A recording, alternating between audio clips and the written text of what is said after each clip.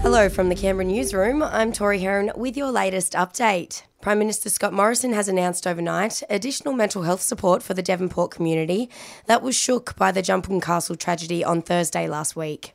$800,000 will go to helping with trauma and distress counselling for those affected by the deaths of the 5 children.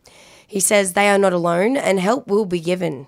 It will be a heavy burden. It will weigh them down. But I want to say to them, whether they're the first responders, the teachers, the friends, the family, the PNC at Hillcrest, the whole community, that Australia is one with them. The wild weather continues as a severe thunderstorm bringing damaging winds could make its way through the ACT this afternoon.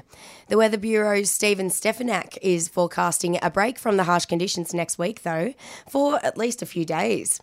Looking like a sunny and mostly dry week. So come Thursday, Friday and maybe on Christmas Day, maybe there's a slight chance of a shower around, but definitely Monday to Wednesday and probably Thursday, dry and mostly sunny. Another potential super spreading event in Melbourne overnight as a 19-year-old who was told on Friday that he was positive for COVID but continued to party at a nightclub, sparking a virus scare in the city's West End. After another record day of cases yesterday, at least 6 clubs and bars had to close in the middle of the night and ask patrons to leave due to the spreading concerns. Around 500 schoolies are being sent back to Sydney after 4 people tested positive for COVID at a Byron Bay caravan park. Guests were given rapid tests before they boarded the flights and buses. It comes as New South Wales' daily COVID numbers continue to climb, with 2,482 new infections reported yesterday, being the highest since the pandemic began.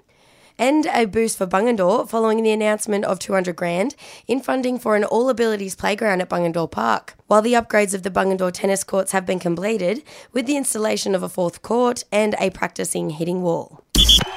Checking sport now. In the WNBL, the UC Capitals are no doubt roaring to hit the court for their first home game in over 18 months.